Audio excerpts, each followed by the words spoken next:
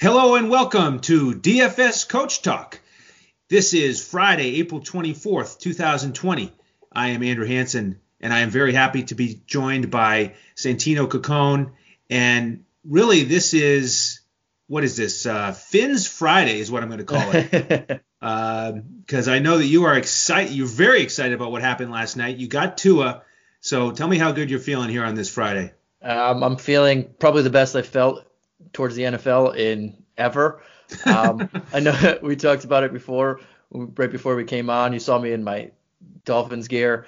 There's no more Tom Brady in this division. Whew, finally. And then we got our guy. I was hoping it was going to happen. I was getting a little nervous. The closer it got to draft time, the more nervous I got. But when I heard his name called last night, I kind of lost it, and I feel real zen today. I feel real zen. Beautiful it's a thing. Great feeling. I'm happy for you. All those smoke screens that were going out middle of the week about trading up to third to get an offensive lineman. I mean, how nervous were you there at the middle of the week? I kept hearing it, and people kept asking me, and my only thing was, I think it's a smoke screen, and I hope it's a smoke screen, like you mentioned. I know the first player that the Dolphins tried to get in for an interview before everything got shut down was Tua, and I was just going off that, and they basically had the season, was tanking for Tua, and if it wasn't going to come to Tua, it was just going to be really upset. And then when I saw that the Lions made their pick, and they pretty quickly too, right. And then once the Giants, it said pick is in, I said, oh, thank you. And then I was just hoping if they said Justin Herbert, I was going to be very upset. But right when I heard the T come out of Goodell's mouth, I went nuts. That's funny. And you got to be excited, too, because it was a fun first round. They also got a lineman and a cornerback, right? So yeah, very good first round. Yeah, exciting future for you guys. They added a fourth-round pick just to move back a couple spots and get a guy that wasn't going to get drafted in between anyway, whose parents are both Olympic track athletes, so that's exciting. Yeah, seriously, there's some speed for you. Yeah, right. Well, you've got your Dolphins gear on in honor of Tua. And I've got this crown on for three different reasons. So I'm gonna list those off here. Number one is this is, of course, the day that you can actually start investing in DraftKings. They went public, and they've got the crown, of course, as part of their logo, and they're trading on the NASDAQ. You can get them for about $20 a share. So we're gonna have to start thinking about investing in DraftKings. That's number one. Number two is we've got the Kansas City Royals today as we continue through our two Major League Baseball teams per day. Santino is going to break down the Twins for us today. I've got the Kansas City Royals, and they, of course, have always had a crown as part of their logo. And then finally, Santino, I am still atop the standings for the DFS Coach Talk challenge that we're running here. We're in segment 3 of the challenge, and I've picked up 3 wins here. So I'm going to wear this thing as long as I can, especially on this DraftKings day and the Royals day. Yeah, that's a great crown, and you won last night too. So you not only were in the lead before that, but you're just extending it. That's right. I'm feeling good. I've got the Zen feeling with these simulations like you do with Tua. It's a Zen Friday, I think. It's a Zen, both of us. It's a Zen Friday, no doubt. So if you're new to the podcast, check us out at dfscoachtalk.com. And you can become a member, and you can join us in these simulation challenges that we're doing for fun. And as we usually mention, we have these weekly, monthly, and yearly memberships, and they're all going to be frozen until we get baseball or basketball up and running again. So come join, be a member. You get into our Discord and chat about everything from the NFL draft to spring training, getting back up and running, even talking about a little horse racing every now and then. So that would be great. And then in terms of Twitter, go give Santino a follow. Santino, you've gotten so good at reading off your Twitter. I'm going to let you do it. My Twitter name is my name at Santino Caccone, SantinoCaccone. And you can find me on Twitter at Language Olympic. All right, so let's get into it here, Santino. First question of the day. You've got the Minnesota Twins. Are they going to get to 100 wins again this year? I think it's very likely. The one question I have on them is that pitching staff. But this lineup, went through a ton of injuries last year from pretty much everybody in their lineup, and they still led the league in home runs at 307. And they added Josh Donaldson this year, another power bat who bounced back after a couple injury-plagued down years, hit over 30 home runs. I don't know if 300 home runs is realistic again, because that's just 2 years in a row. It happens barely ever. But, I mean, they're going to be among the top 5 probably again in home runs. And if this lineup hits like they did last year and everybody stays healthy, this division is, you have the Royals. Sorry. I know we're going to talk to them later, but they're not good. The Tigers, they're not good. The Indians just lost their two aces in the last year and a half. I mean, they're a pretty good lineup. They're going to give the Twins the run for their money still, but I don't think there's anything special there right now. And then the White Sox, they're still very young and raw, so we don't know what they're going to be. The Twins are definitely the favorites for this division. 90 wins seems very likely. 100, maybe not again, but I think they're going to win this division. Yeah, you mentioned all those home runs, and it almost seems unfair for a team that hit 307 home runs, and now they get Donaldson in there who hit 37 last year. Man, they just hit home runs left and right. Yeah, and some of them came out of nowhere, like Mitch Garver. He was a big stats analytics guy, very good on that, but he hit over 30 home runs. Eddie Rosario hit over 30. Max Kepler hit over 30 at a breakout year. I don't know if they'll all do that again, but I mean the potential's there. Yeah, I couldn't believe Garver hit his 31 homers in only 311 at bats. Yeah, that's just absurd. So Sano hit over 30 in 105 games. Nelson Cruz only played 100 and something games, and he hit a 41. The ageless wonder, Nelson Cruz. Unbelievable. Right. Well, where do you want to start here? You want to start with the pitchers, or you want to get into this lineup? Yeah, this lineup is the meat of the team, so I'm going to save them for next. But okay. We hit on a few names already, but let's go straight to the pitching staff. We'll start with their ace, Jose Berrios. I really like this kid. He's slight improvements every year. He hasn't made that leap yet. Former top prospect, top 10 prospect. Last year was the first year that he went over 200 innings pitched. The year before that was a little over 190. But he's a legit ace in this league, and I think he's going to make. We thought last year was going to be the leap, and he started off hot. The last couple years in his career, ever since he's been on the Twins, he hits those rough patches every month or so, every couple a few logjam of starts where he hits a rough patch and it kills his overall numbers. But when he's on, he's on. His K per 9 is about 9 on the year, so he strikes out a batter an inning for his career. Every single year he's lowered his walks per 9, so that's one thing when he first came up into the league that was plaguing him from being what he could be.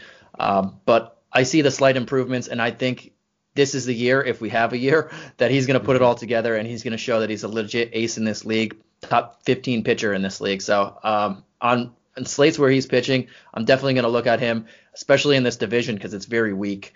So he's a guy I'm always going to look at to target. And this lineup behind him, the wins are going to come. Yeah, you got to love a guy. And all these guys around 200 innings, 200 Ks. It's nice to have a guy like that at the top of the rotation. Yeah, and I think we've been hoping that the breakout was coming. I just think it's coming. It's definitely coming. But you want to be in front of that breakout instead of behind it. And number 2 in the rotation is wily veteran Jake Odorizzi. Made an All-Star appearance last year. I think it was his first of his career. Big first half of the year. Second half he faltered quite a bit, and he went back to like pretty much his career norms. An ERA over 4 in the second half. But he's a guy who will get you some innings. Last year he pitched only 159 innings in 30 starts. He's never pitched more than 187 innings in his career. But he's the last couple of years he's picked up his K rate. Last year was his highest of his career at 10.1, and his FIP was 336. He's not terrible, but he's not a guy that I want as my number 2 starter. And that's the only thing, like I mentioned before, that might hold this team back is this pitching. I think they're going to trade for a pitcher, and it will come out of their lineup. I'll hit on that after. But Jake Odorizzi is a pretty good veteran. I would prefer him as my number 3 to 4 starter on a playoff team and not number 2. Number 3 in the rotation, they traded for Kenta Maeda. Funny because at first he was on the team, and then they declined the trade. They didn't want it to go through anymore, and Betts was up in the air. Is he still going to the Dodgers? But then they wound up the trade wound up going through, and the Twins were still a part of it. But Kenta Maeda is a rock solid number 3. He's 32 years old now. He has almost a 9.8 K9 for his career, almost 10. His career FIP is 371. He's not a bad pitcher. He just needs to stay healthy. The last couple of years, he's had similarly nagging injuries that came and derailed his momentum. He was been flipped since the Dodgers had such a vast majority of pitchers. He went from the rotation to the bullpen to back to the rotation, back to the bullpen. But this year they definitely need him in as a starter. And I think he's a guy that I'll target on the right slates because of his high K rate, and he has that lineup behind him. But he's not someone I'm definitely going to pay up for if he is a high price, but I don't expect him to be too high of a price. And he's a guy who is very steady when he's on. We also get the edge with him of facing a new collection of hitters in the American League. So hopefully he'll have a little edge early on in the season. Mm-hmm. I mean, he leaves the Dodgers park, which is pretty good for pitchers, and he goes to the Twins. But I just like this whole thing. Like you mentioned, outside the Dodgers is not a good division out there in the West for the last couple of years, but this is a really bad division here. So I like where he's gonna pitch, and when he's on and when he's healthy, he's a pretty good starter. So he's and especially in season long leagues, he's a guy I'll target late. But again, he's not anything special, but a very quality number 3 starter. And here's where it gets a little tricky: the number 4 and 5. So number 4 is most likely going to be Michael Pineda, but he is suspended for the first 30-plus games of the season. He served some of that suspension last year, but it's not over yet, and he's going to miss at least the first month of the season. And that's for PED use. Sorry for anybody that didn't know what that was for, but he got caught using an illegal drug. We won't get into that, but this guy's been a guy who's been a favorite of people to break out over the years, and he just hasn't had the chance. He's been injured a lot. That's a big thing. Big part of why he can't break out is injury history. But when he's on, he has been very inconsistent, and it's why you can't always count on him because he's just so inconsistent. But he's been a solid guy with decent K rate. In the right slate, I would look at him because he's not going to be going up against aces for the most part. But he's just a guy to keep in the back pocket, and he's going to help out this rotation when he does get back on the mound. But again, he needs to stay healthy first and foremost, and we'll see what he looks like when he comes back. Hopefully he's not out of shape, missing all that time. But he's definitely 4 when he comes back, but right now that's up in the air. And the number 5 starter is also up in the air because they also brought in Rich Hill from the Dodgers, 2 Dodger guys. Rich Hill is now 40 years old. He had his big breakout in the MLB when he was 36. 34. The last 6 years of his career, this guy has been really good. But again, another guy who just can't stay healthy.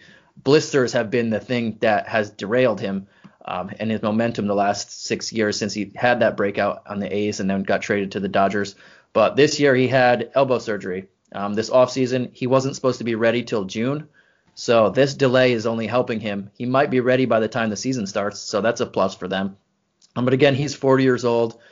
But when he's healthy, he's a very dependable guy. He eats innings, and his K per 9 over that last 6 years since that breakout is 10.5. He has one of the best curveballs in the game, and that thing just drops, and that's why he's able to get – that's one of the best out pitches in the game. There's not few people who have that 12-6 curve like he does. I would say 13-4 because that thing just drops. But we'll see how he looks from that October elbow surgery because – as we know, there's not much going on right now. We don't know who's doing what in rehab, how their training regimen's going. So we'll see if that's rusty for him when he comes back. But if he looks like he has when he's been healthy throughout the year, that's a great number 4 or 5 starter right there. He could potentially be their number 2 because he's been on when he's healthy. And hopefully he's over those blisters that have been plaguing him over the last couple of years. But while those 2 are mending, they have Homer Bailey. He's probably going to slot in that number 4 if Pineda and Rich Hill aren't there. Homer Bailey's 34. The best I'll say, he's nothing special. I'm not ever going to target him. And he has some games where he'll be pretty good, but he's not some guy you're going to rely on. Nothing special there. And Santino, if you were him And let's go back to 2018 when he couldn't buy a win. He was 1 in 14. He was giving up 1.9 homers per 9 innings, and he's a pitcher. Do you think maybe you change your first name from Homer? That's a good one. I would hope so. Or maybe he just liked doing it. Maybe he thought at one point I'll stop giving them up. But yeah, he's a veteran. He's there to eat innings right now until those two guys are healthy. But he's nothing special. If you're targeting him, it has to be in the perfect matchup. Maybe against the Royals, who was on the team last year, or I guess a quote unquote revenge game. But yeah, I'm not touching him in DFS if I can help it. But there are other possible fifth starter. Dobnak. This guy is a young 25-year-old. He only has 9 games in the majors that came last year, 5 starts in Minnesota, but he rose through the system, and he looks like a guy, especially since this rotation has a lot of question marks and injuries, he looks like a guy that possibly could stick around. He's not a big K guy, but he locates the ball extremely well. He does not walk people, and he keeps the ball in the park. 2 things in DFS or in the game in general. If you want to be successful for the long haul and you don't have strikeout stuff, don't walk people. Don't give up free bases, and keep the ball in the park. That's all you can ask for a guy. And this guy has shown throughout the minor leagues, when he rose through it, that he can do that. So he's a guy who I'm definitely going to look at on the right slate because of that. I know it's questionable since he's so young that he'll go deep into games, but he could easily get a win if he goes 5 innings with this lineup, and he keeps the runs off the board. And only 1 home run given up last year in his 28 1/3 innings. That's pretty impressive. So, and even throughout his minor league career, he barely gave up home runs, just basically at the same rate, and his walk rate is under 1-2. That's just, or 1 per 9. That's just awesome. So those are guys I really like. You don't have to be the biggest strikeout guys to be very effective in this league, as long as you can locate the ball where you want it on the plate and make the right pitches in the right circumstances. But the last guy I'd talk about in the rotation is Dave Smeltzer. He came up last year with 2 mixed results. I don't think he's going to crack the rotation because they have so many arms. But if there's injuries, again, there's a lot of question marks with health here. He might get another chance, and he was one of their bigger prospects, so we'll see about that. As far as the bullpen, it's a pretty good bullpen. So many guys with closer experience. I'm assuming Taylor Rogers is going to stick as the closer again. He was very effective in that role last year. Trevor May's a question mark, but he was very effective last year. Sergio Romo has been a closer on multiple teams. Tyler Clippard has closer experience. Tyler Duffy's pretty solid. Fernando Romero has closer experience. Very veteran bullpen. Maybe not the sexiest names out there, but I like them. And if they can go 6 innings, they have a lot of guys that they can throw at you to get some outs there. So I think if they have a lead and the bullpen comes in, very good chance that we get those wins for our starters in DFS. Excellent. Yeah, and that's it for the pitching staff. It's besides Berrios, Rich Hill, if he's healthy and showing it, is number 2, and then Maeda would be 3 for me. Everybody else, depending on the matchup, I want to see Pineda put it all together, but again, huge question mark there. But now did you want to throw in one there? No, I want to hear more about these hitters and these bombs. Yeah, so let's jump right into this lineup. This is going to be one of the best lineups in the league again this year. We mentioned earlier they led the league in home runs by 1 over the Yankees, who also had a ton of injuries. Imagine 2 of the most injured teams last year having over 300 home runs each, which, wow. That's all I could say about them is just wow. But this lineup, it's very hard to pinpoint who is going to bat where, except Nelson Cruz will be the 3-hitter. He was the majority. He batted in the 3-hole the majority of the year last year when he was healthy. I'll start with him because he is 39 years old. He's turning 40 in a couple months, maybe a month. He's the ageless wonder. There are some people that fall off when they hit an age. Albert Pujols was one of the best hitters I've ever seen at spraying the ball anywhere, power, regular hitting, whatever he did. He was one of the best hitters I've ever seen in my lifetime. But this guy, when he hit a certain age, when he went to the Angels after that contract, he hasn't lived up to it. I know you and Andy talked about it the other day, but Nelson Cruz has gotten better with age. He was always injured on Texas. He never really got a full season there. He showed his power potential and big strikeout potential with that. But since he left the A's, when he went to the the Orioles and then the Mariners and now in the Twins. This guy has just been hitting bombs. Last year, he slugged 41 home runs in only 121 games. 41. He almost he basically hit his age in home runs in 120 games. That's a home run over every 3 games. That's just incredible. And he has, in the last 6 years, he has no season with less than 37 home runs or 93 RBIs. It's hard to say that he's going to do that again because he is getting up there in age, and at some point, age catches everybody. But until he shows it, I'm going to pencil him in again for another 30, 35 home runs and 80 to 90 RBIs at the very least, because he's showing that no matter what, he has that power. It's very hard for people to just not very hard. It's very unseen that you see a power like this guy has since he left Texas, and he's been able to stay healthier. Last year, he did get hurt and he missed 42 games, but when he's in the lineup, he's a monster. But with all that power comes great strikeout ability. Kind of paraphrasing the Spider-Man quote there. But he has been a high K guy throughout his whole career, and I don't expect that to change, especially as he's getting older. He's a free swinger. He swings at pretty much anything. But when he connects, and you're going to see that. Funny thing is, the last 2 years, the wrong guy, but last year it was his highest OBP last year at 392 and highest OPS plus. So I don't know what to say, but this guy is not going anywhere, it looks like. Yeah, it's a shame he didn't get a full season last year. He would have gone well over 50 home runs. Yeah, I wouldn't have put it. He probably would have shattered that 44 home runs for his career high if he played 150 games.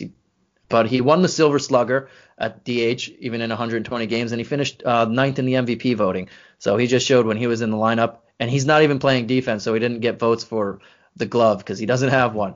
But doesn't need it. Just batting gloves. Yep, just batting gloves. But he's going to be my locked-in number 3 hitter. He's a righty, and that's probably him and the number 9 hitter, Byron Buxton, are the only 2 that I can say for sure is where they're going to bat. And I'll hit on Byron Buxton, former number 1 prospect in the game.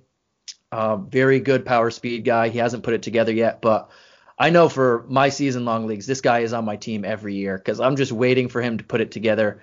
He has some stretches where it's just so tantalizing. He's the fastest player in the game, and his defense is already Gold Gloves. Every year that he's played a majority of the year, he's won a Gold Glove. I think has a few of them already, but he only played 87 games last year. He struggled through injury, but when he was healthy, he was right before he got injured. I was so sad. He was starting to put it together, and he was looking like the guy that people were hoping he would be, or somewhat of the guy that people were hoping he'd be. But he does have that 30-30 potential if he can put it together.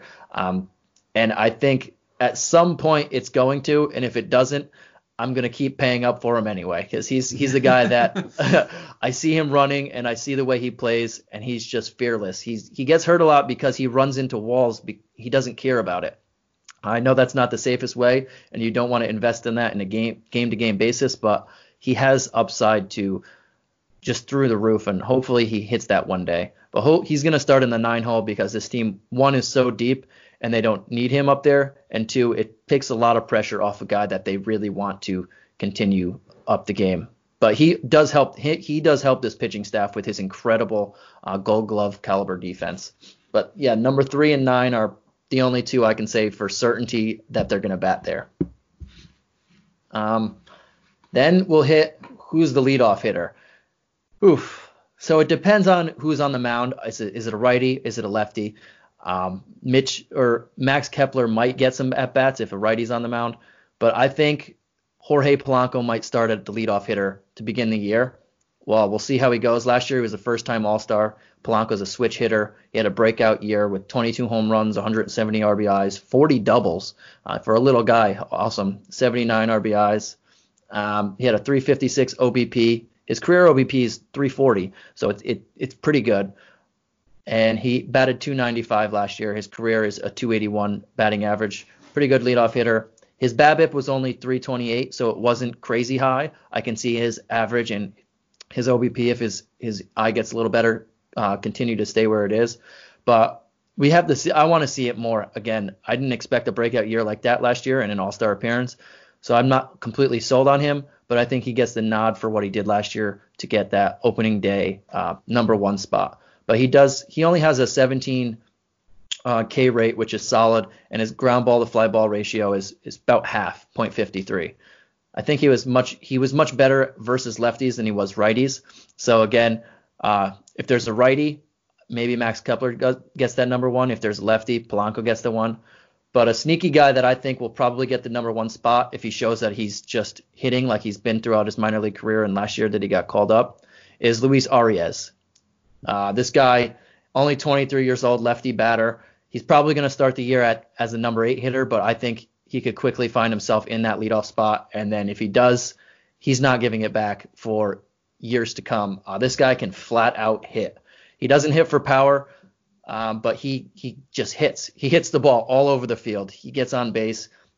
And like I said, I think it won't be too long if he shows that he's ready for it. And last year's small cup of tea wasn't anything was real. He's going to take that number 1 spot and run away with it because he's a slap hitter who gets on base. He's not fast, but he reminds me of DJ LeMahieu when he was on the Rockies, a guy who was just a career pretty much 290, 300 hitter every year since when he was on the Rockies. Doesn't have that power, but shouldn't bat anywhere other than 1 or 2 because he's going to be on base and you're going to drive him in, especially with the guys behind him who are going to hit the ball like they are going to hit.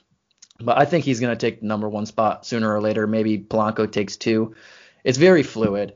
But for me to start off the year, I think Josh Donaldson will probably bat in the 2 hole, maybe drop to the 4 hole if Luis Arias has a very good opening month.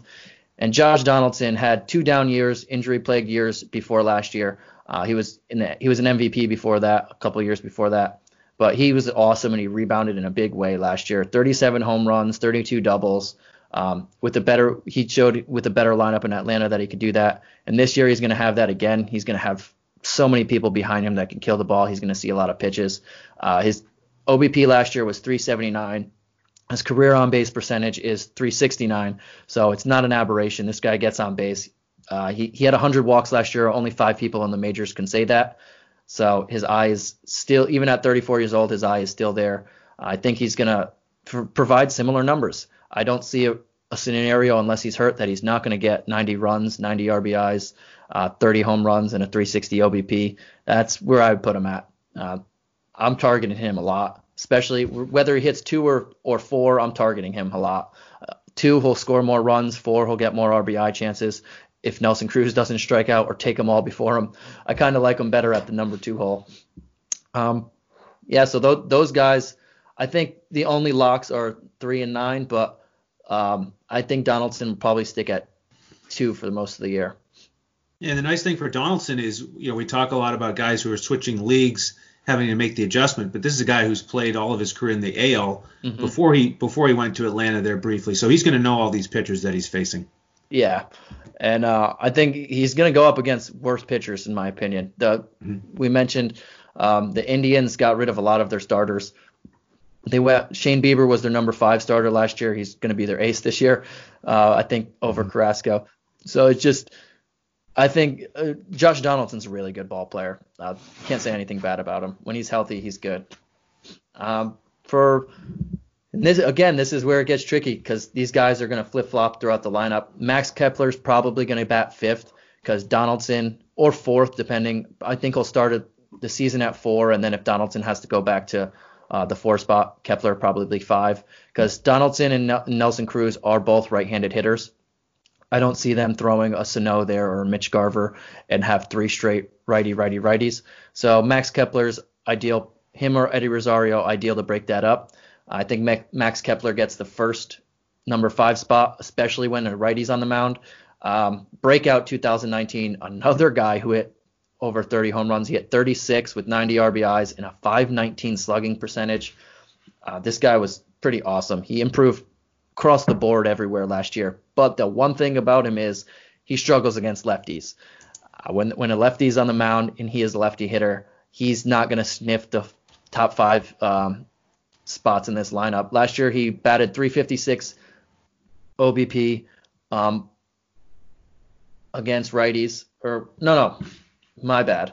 Yeah, he had a 356 OBP against righties last year, but a 328 OBP against lefties last year, a 236 batting average, and a 293 batting average. So when there's lefties on the mound, I'm nervous for his potential, and I'm going to definitely fade him. But when there's righties, and there's majority of the pitchers are righties, he's a guy that I'll look to target, especially he's a little cheaper than a Nelson Cruz. He's a little cheaper than a Josh Donaldson.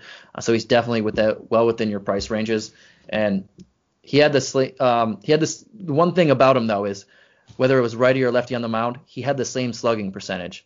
He wasn't getting enough hits or seeing enough walks, but his slugging stayed the same with whoever's on the mound. So even if you did attack him against those guys, he's still providing pop, no matter who's on the mound.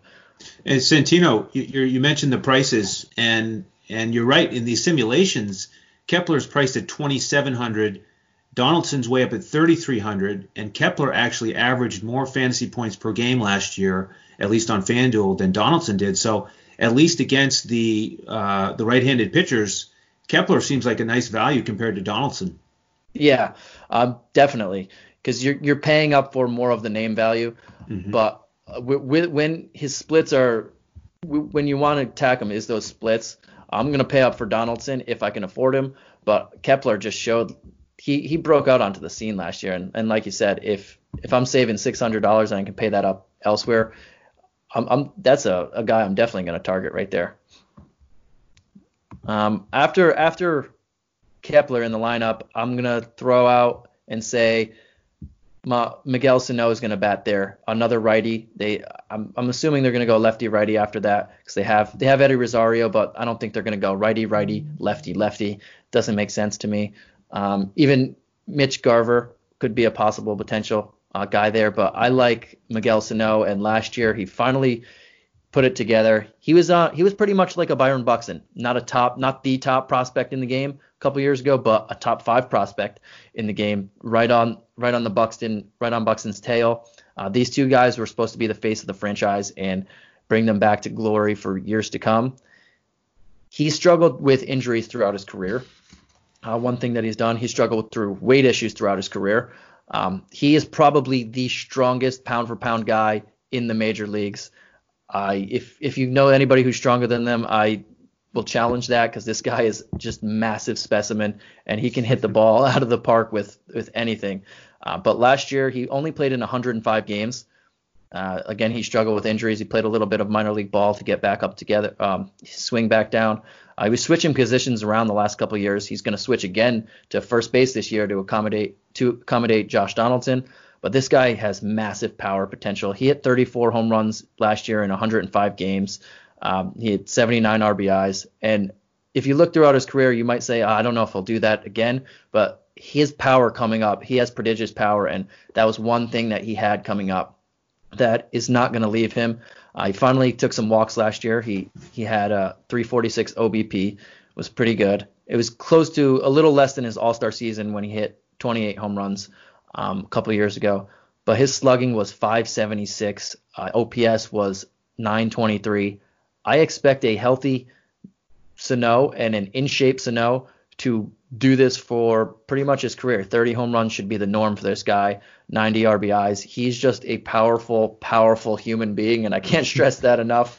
Santino, it sounds like Zion. If Zion were a baseball player, because Sano is listed at 6'4", 272.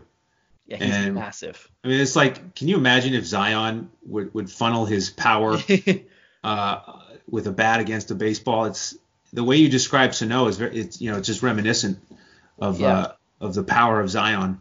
Pretty much. It's a good comparison there. He's not the athletic specimen that Zion is, but this guy is just a powerful human being. And I expect it to continue. He's much better, kind of like Max Kepler. He's much better against lefties than he is righties, but he still his slugging is through the roof between both of them. And if he can stay healthy, stay in shape, stay focused, that's the one knock on him. Can he stay in shape and stay focused? I expect big things from this guy continuing when you continue to move forward. He's only going to be 27, so he's just hitting that peak. And I expect him to He's probably, besides Nelson Cruz, I think he'll lead the team in home runs if he stays and plays a full year. That's how good this guy is. On a team that led the league in home runs last year, I think he's going to be number one on that if he can just stay healthy and stay in shape. I'll keep saying that because it's something that's been dogging him. But after him, I think they go back to a lefty again and keep that lefty-righty switch in there with Eddie Rosario, another guy who hit over 30 home runs. If you haven't noticed by now, pretty much everybody on this team hits over 30 home runs. He doesn't walk a lot. That's the one thing about Eddie Rosario. That's his knock. He does not walk at all. His batting average and his OBP are pretty much the same because he just doesn't walk. He had 109 RBIs last year, and he had a career high 470, or his career slugging is 479.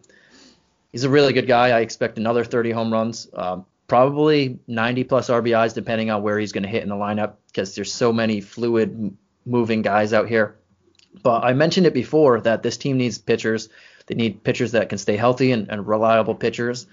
And Eddie Rosario is the guy that I think that they might dangle in trade talks. He's on an expiring contract, very good, cheap young player. He's only 27, and he's a really good career ahead of him. He's probably one of the best players in this division, and he's batting in this. I have him in the 6-7 hole. But I think if they're going for pitching, they're going to dangle him because his name's going to be.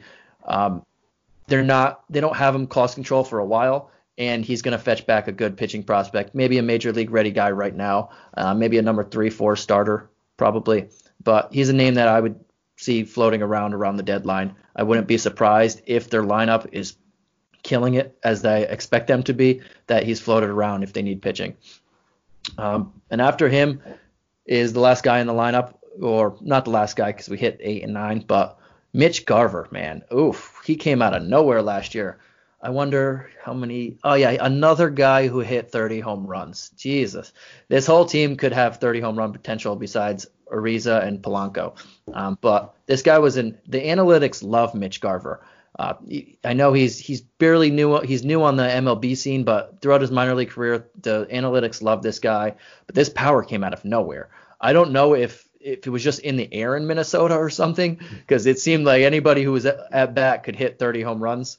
But these 31 bombs were extremely unexpected. And again, he hit them in 93 games. Cruz, Sano, Garver, these guys hit 30 home runs in a third or not even a little over a half a season. It's crazy. But we'll see if this can continue. He's much better versus righties than he is lefties, and he is a righty, which is weird. But we'll see if it continue. He's going to be 29. And if I'm paying for a catcher, I want a guy who has 30 home run potential in a lineup like this. Even if he doesn't hit a home run, if he gets a hit, probably going to be an RBI. And I expect his OBP to be around 350. He's going to be one of the most expensive catchers in DFS.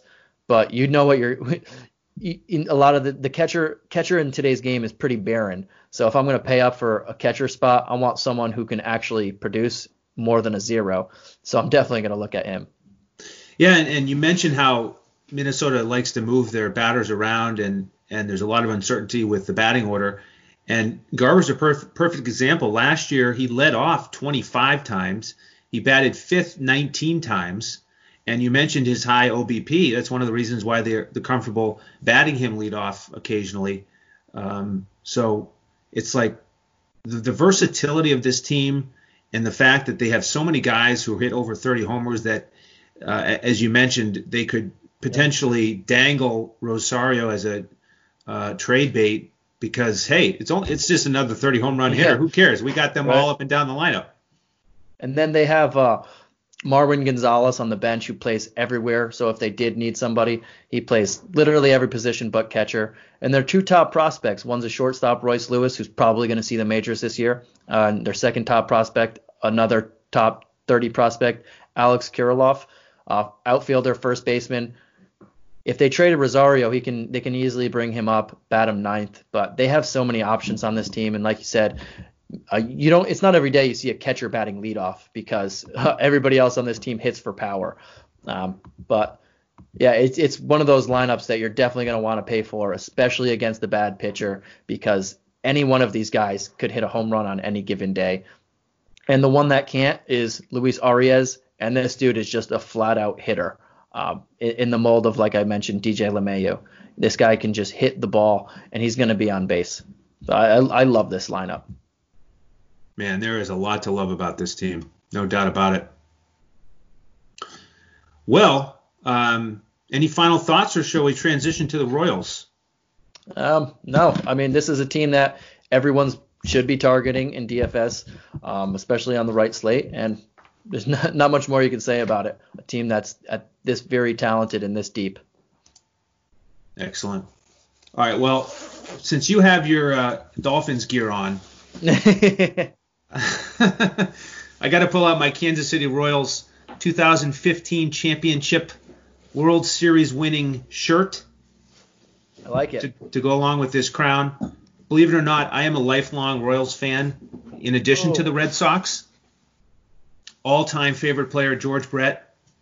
So as difficult as it is to talk about the fact that Kansas City only won 59 games last year, yeah, I don't mind the assignment, being a Royals fan. Yeah, they're probably I'd put the over-under on this year at 59 again. Well, it's funny. One of the articles I read was a discussion about how Dayton Moore and Mike Matheny, the new manager, they don't really want to use the word rebuilding anymore, and they want to, push back towards let's win as many games as we can. And it was just funny in the article talking about what are the odds that they'll creep towards 70 wins this year. Like it's baby steps for these guys. Yeah. Pitching staff just not very strong at all. And, some bright spots in the order, but more guys that are really hitting 20 home runs plus, not 30 plus like your Twins. Yeah. They're 1 through 4, 5 maybe. Pretty good. Some of the fastest people in the league. But besides that, it's just fish in a barrel. You're hoping for something. Yeah, absolutely. Well, let's start with the rotation, because I'll feel a little bit better if we finish with the hitters. So, potential opening day starter would be Danny Duffy, one of the veterans here, in his early 30s. A little banged up last year, only got 23 starts, but it's just rough here. We're talking about a potential opening day starter with a 5.38 ERA last year. Not good. But the one bright spot is he's off to a good start in spring. He had 6 scoreless innings so far this year with 9 strikeouts. So, hey, we'll take it if we can get it. Mm-hmm. Number 2 man in the rotation, likely Brad Keller. And he was probably the most reliable starter for Kansas City last year. Got 28 starts and an actual respectable ERA of 4.19. Big news for him is he's working on a curveball. He's been struggling to find an off-speed pitch, and this is what he's going to use instead of a changeup to get a change of pace and try to keep batters off balance. So that'll be something to watch, and he certainly struggled in spring training with an ERA of over 14 in only 6 2/3. So rough going so far as he tries to incorporate the new pitch.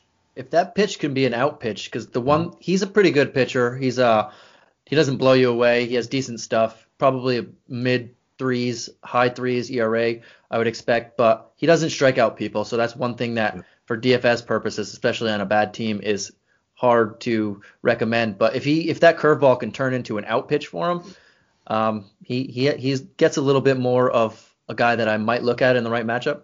Mm-hmm. Yeah, you're right. Only 6.6 strikeouts per 9.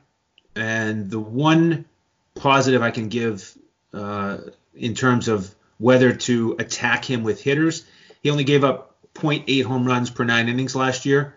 So he did a pretty good job of keeping the ball in the ballpark. But from here on out, for the rest of this rotation, it's time to giddy up and start stacking. All right. Yeah. The next 3 to 4 guys, they like to give up the long ball. Let's go with Jacob Junis next. Piled up 14 losses in his 31 starts last year. A little bit better with the strikeouts. Excuse me. Gives you 8.4 per 9 innings, but 1.6 homers per 9. So there's a guy to attack. Yeah. I kind of like Jacob Junis. He had some stretches where he was pretty good last year, but like you mentioned, he could strike out the side in one inning, and the next inning the wheels fall off, and you look at your score and like, oh, he just gave up 4 runs. What happened? 2 home runs. It's just he's one of those guys who is very inconsistent from inning to inning. If he could put that together and keep the ball in the park, he could be pretty good. Next, we've got Mike Montgomery, a lefty. Spent some time with the Cubs, and once he came to Kansas City, that's when he got back to the starting rotation. He started 13 games for Kansas City. He didn't make any starts for the Cubs, but he gives up home runs as well. He gave up 1.8 per 9 innings last year. Not a very good start to the spring as he's transitioning back into that starter role. So sort of what you'd expect for a fourth starter on a team that lost over 100 games last year. Yeah.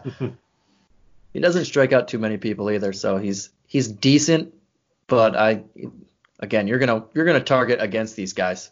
Yeah, you're right. 6.8 per 9 last year, and it's strange to have an entire group of potential starting pitchers, and none of them averaged even 9 strikeouts per 9. So they just don't overpower you, which is pretty rare in today's game.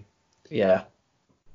And then rounding out the rotation, I'm going to give 2 possibilities here. Jorge Lopez, 27-year-old righty. He started 18 games for Kansas City last year. He gave up 2 home runs per 9. So it's a theme. It's the theme. It continues. Whoever they slot in here at the back end of the rotation they're gonna have a target on their back in DFS for sure. The other candidate potentially would be Glenn Sparkman, who did start 23 games for the Royals last year, also averaged giving up 2 homers per 9. He's had a little bit better start to the spring, 1.08 ERA and 8 1/3, and he did strike out 12, but last year he only struck out 5.4 per 9 innings. So bottom line here is, Santino, should we just attack all these guys on a regular basis? Yeah. I know you meant Keller and Duffy, like you mentioned, are probably the more reliable guys. You're still going to target them in the right matchup. Mm-hmm. But these last 4 or 5 guys, whoever's pitching, it's just if you don't strike people out and you give up a lot of home runs like this, I mean, that's what you're asking for. That's where you want your people to go. But if I see the Twins facing any of these guys who just hit home runs everybody does it, that's where I'm stacking too. It's crazy. As for the bullpen, I'll just mention a couple guys. Ian Kennedy was decent in terms of picking up some saves last year, and now they've got 2 veterans who they've added this year who have a history of closing up ball games. Greg Holland, who spent a lot of time with the Royals early in his career, he has over 200 career saves. He's back in town. And then Trevor Rosenthal, a guy who can hit triple digits on the radar gun, 121 career saves. He's back in town. So, Santino, if I'm a Royals fan, can I have a little bit of hope that Kansas City will be better at closing games this year? Because I know they blew a lot of leads last year. Yeah, I like their bullpen a lot better than their starters.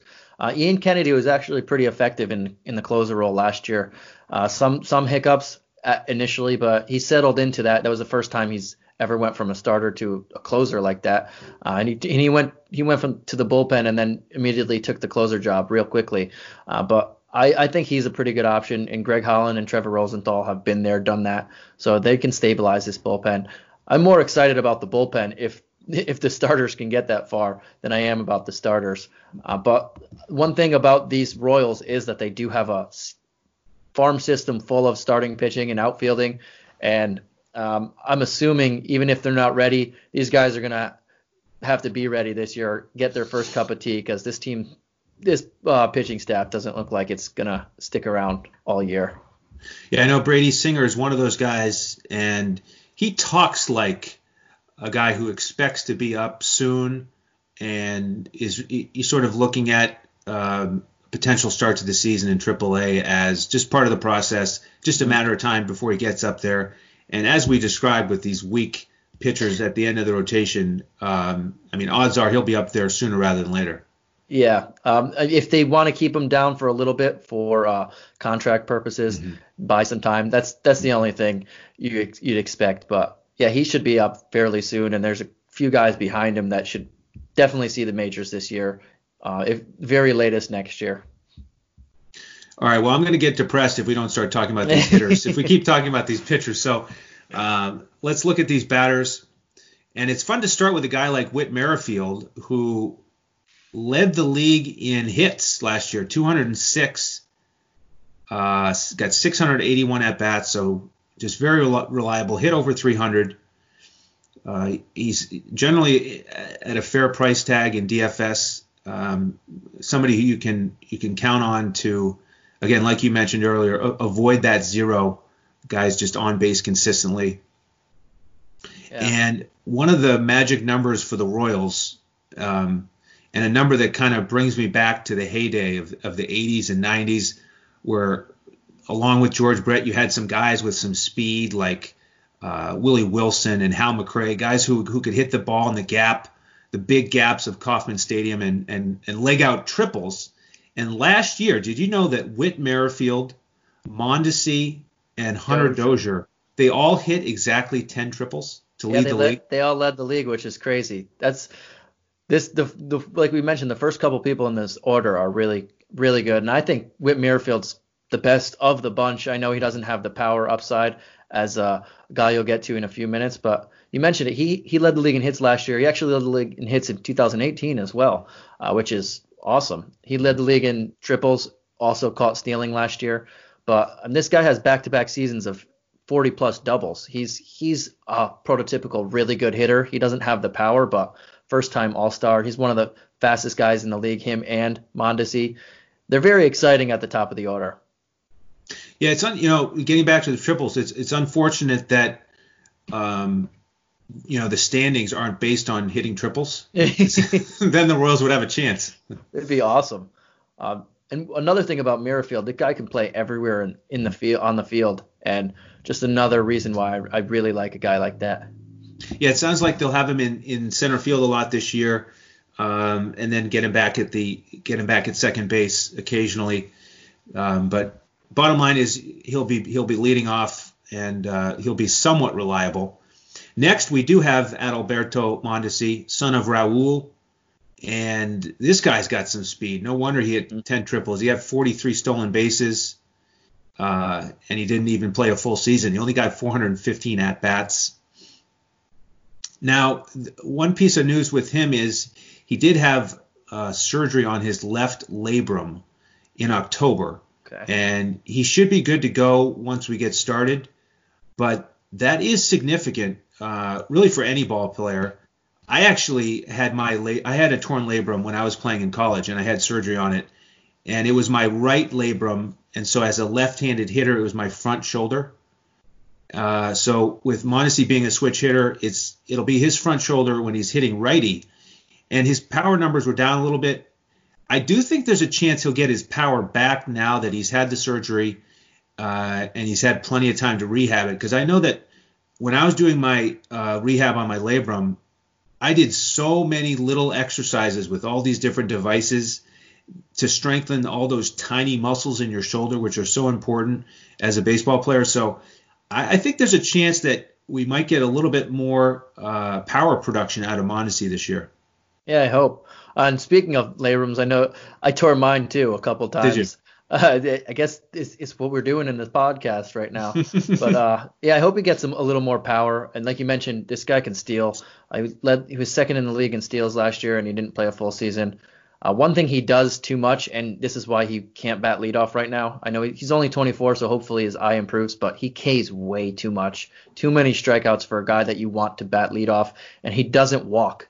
Yeah, I don't know what he just doesn't walk. I think I was looking, his walk rate is 4.3%, and the MLB average, that's including anyone who's even good or halfway decent or really bad, is 8.4. So he's half of the MLB average in walk rate. Something that he's going to have to fix, because you want this guy on base. Anytime he's on base, he's a threat to steal second and third. Maybe he's beginning taking too much advice from Salvador Perez, who Perez only walked Another guy who doesn't walk. Yeah. 17 times in 2018 in over 500 at bats. Yeah. Comes out swinging. So yeah, he does. Let's jump to the number 3 hitter, who's likely to be Hunter Dozier, guy who's pushing for 30 home runs last year with 26. But I'm expecting some good things out of him with that confidence of, okay, I'm a regular player now. I've shown that I've got the power, and now I'm going to target 30 home runs. He slugged well over 500 last year.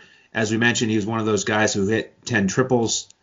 He's a little bit overpriced in DFS right now in terms of the simulations, but certainly would be a candidate if you were going to try to build a stack on the Royals against a weak pitcher, that he'd be part of that stack. Yeah, and he's going to play outfield predominantly this year, but another guy who can play multiple positions. A very, very nice breakout last year, like you mentioned. I hope it can continue, and he's just another guy in this lineup that I would look to attack before it gets the big drop-offs. Right. Well, thankfully, but behind him, we're going to have Jorge Soler, who is a real bright spot for the Royals and their fan base. Led the league with 48 home runs. Unfortunately, led the league with 178 strikeouts too. So that's a bit of a negative theme for this lineup. But played every day, 162 games, OPS over 900, and decent price for a big slugger like that, 3,300 in these simulations.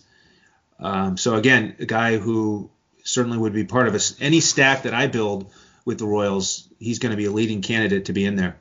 Yeah, he's one of the guys who came from Cuba a couple years ago, right when Puig made his burst onto the scene.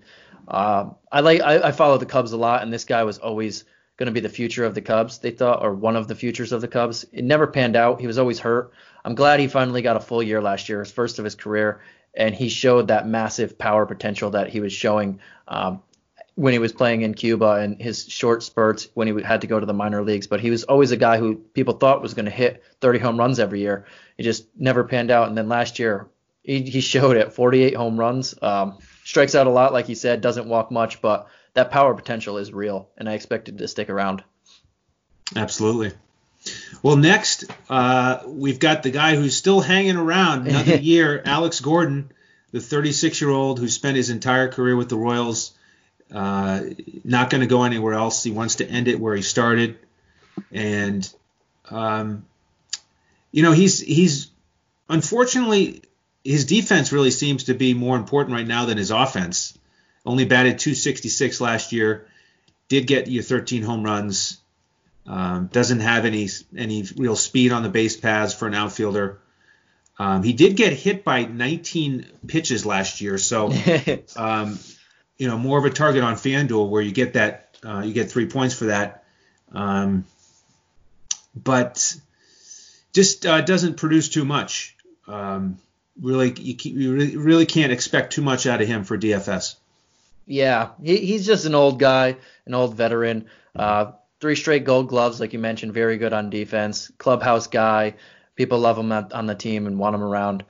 But for DFS, I'm sorry. You had a good career, but I'm not going to touch you. Yeah, we don't get any bonus points for diving catches in left field, unfortunately. Yeah, and great throwdowns at the plate. Right.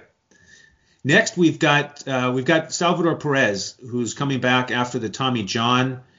And interesting listening to Mike Matheny talk about getting Salvador Perez back up and running, and talks about limiting his throws as a catcher, which is just something you don't usually hear, right? It's all Tommy John for the pitchers, and you talk about those guys building up their stamina. But he's watching the reps for Perez here, or he was in spring training. And certainly Matheny, former catcher himself, will know how to protect Salvador Perez, because his goal is to get him in the lineup as much as possible, get him behind the plate, try to get the best out of this pitching staff. In terms of hitting, in Perez's last full year in 18, he did give you 27 home runs, but the on-base was only 274 because of that lack of patience. He swings at everything. He swings at everything. But good to see him back on the field. They think he's ready to roll. He does have 1 home run in spring, so that'll be big for the Royals if he's back out there. I think 2 interesting things on him is they did say they wanted to get him in the lineup a lot, and if they don't want him to throw, I think they said they want to play him at DH a little more, which would put Soler in the outfield and probably Dozier at first base. So that's something to keep an eye on. I'd probably want him bet more if he's as a DH on those days. But this guy he's a 4-time Gold Glove winner, was making the All-Star every year because of his defense. And that's going to be interesting. It's going to hurt them if he can't play every day like that. And the most interesting stat I had on him was the last 2 years, he's played exactly, besides last year because of the Tommy John, 2017 and 18, he played exactly 129 games each. He had exactly 80 RBIs each and exactly 27 home runs each. It's weird how some people, like I remember you mentioned the other day, Chris Davis, his batting average stays the same every year. It's weird. 247, 4 years in a row. I don't know how you could do that. But sometimes when you see it that much, you just pencil in, okay, 247, that's what he's hitting. Right. Yeah, you're right. I saw that on Perez. I'm glad you mentioned it. So if they do that rotation, like you mentioned, then one guy who will be affected will be the next guy, Ryan O'Hearn, who's likely to play first against righties. Really unfortunate batting average last year, 195. He gave you 14 home runs in 328 at-bats. Kind of surprising because the year before he had 12 home runs and only just under 150 at-bats. So let's see if he can get that power stroke back. Fortunately, he was off to a hot start in spring. Get this, 343 with 5 home runs. He knocked in 9. He was 12 for 35. So let's just hope that he can ride that confidence into the regular season. Yeah, if you're playing him, you're pretty much hoping for a home run. He's a guy who walks a pretty good amount. He's decent. He has pretty decent pop, but he strikes out pretty much every game. In his career, minor league career, major league career, he strikes out like once a game, which is it's a theme with this team. They strike out a lot. Next, we've got Maikel Franco coming over from Philly to play third base. And, decent power guy for the bottom of the lineup. 17 home runs last year, slugged over 400. As Coach talked about, it is hard to invest in a guy at the bottom of the lineup in DFS. So I doubt I'll target him much. What are your thoughts on Franco? It's hard. He was a former top prospect for the Phillies. He has big power potential, never hit it. Sometimes, kind of like Soler, sometimes you just need a change of scenery. And I'm not expecting huge things out of him, but if he puts something together, I wouldn't be shocked. He's a guy that I'll play on the right slate, and if he's looking like he's improving, I'll look at. But again, sometimes just former prospects just don't get it on their initial team, and a change of scenery is huge, and hopefully that works out for him. We'll see. Well, the next 3 guys I'm going to mention all made their big league debut last year for the Royals. Batting ninth, we've got Nicky Lopez, second baseman. He came up in May, ended up getting almost 380 at-bats, but he only batted 240 with 2 home runs. So not going to invest in him. He was batting 360 this spring, so that's encouraging for Royals fans again, but I would have to wait and see some real production in the regular season before I invested in him. And then 2 guys I want to mention off the bench. Ryan McBroom, first baseman, outfielder, and he was called up in September. He only got 75 at-bats, did not hit any home runs. But in AAA last year, he hit .315 with 26 home runs and 66 knocked in. So this guy does have some power and could be an under-the-radar guy when he does get a start. Maybe he'll put it together this year and show some pop. Yeah. Final guy I'll mention is Bubba Starling, who will see some time in the outfield. Another guy who did not perform very well last year, just batted .215 after being called up in July. But he also, he batted .310 in Omaha in about half a season, 7 homers and 38 RBI. Another guy who's off to a good start in spring, .367 with 3 homers. So, with these guys at the bottom of the order who in general you're not going to expect to do too much, it's going to be a wait-and-see approach for me to see how the first month or two goes and see if one of these guys can start to make a name for himself, get into a bit of a groove so that we, maybe he's one guy we want to add to the stack. If we're going to stack up Merrifield and either Dozier or Soler, and then maybe get a guy in that 6, 7, 8 range to get a loan stack, then, maybe they would fit in eventually. Yeah, pretty much what you said. Like you're not really targeting these guys right now, but if they show consistency and they show that they're hitting, maybe you look at them. And there's the 2 outfielders you said, McBroom and Starling. They don't have a job right now, but Whit Merrifield can play anywhere on the field. So if Nicky Lopez or O'Hearn's not playing, so can Hunter Dozier. He plays both corner spots and the corner outfields. So if Lopez or O'Hearn or someone else isn't hitting, they can easily switch out those guys' defensive positions and get them in the lineup if they are hitting. Excellent. Well, Santino, I think we've completed the coverage here of the Twins and Royals. Mm-hmm. Any other final thoughts here as we wrap up this wonderful week of Tua? Yeah, I'm just very happy about the Tua thing. I've never been this happy about the NFL season in ever. But yeah, these two teams, Twins and Royals, are pretty much the tale of 2 tapes. One team we're expecting to stack a lot and ride those home runs in the division crown, probably taking your crown up there. No, you can't have it. And the other team, we're really not touching unless it's very good circumstances.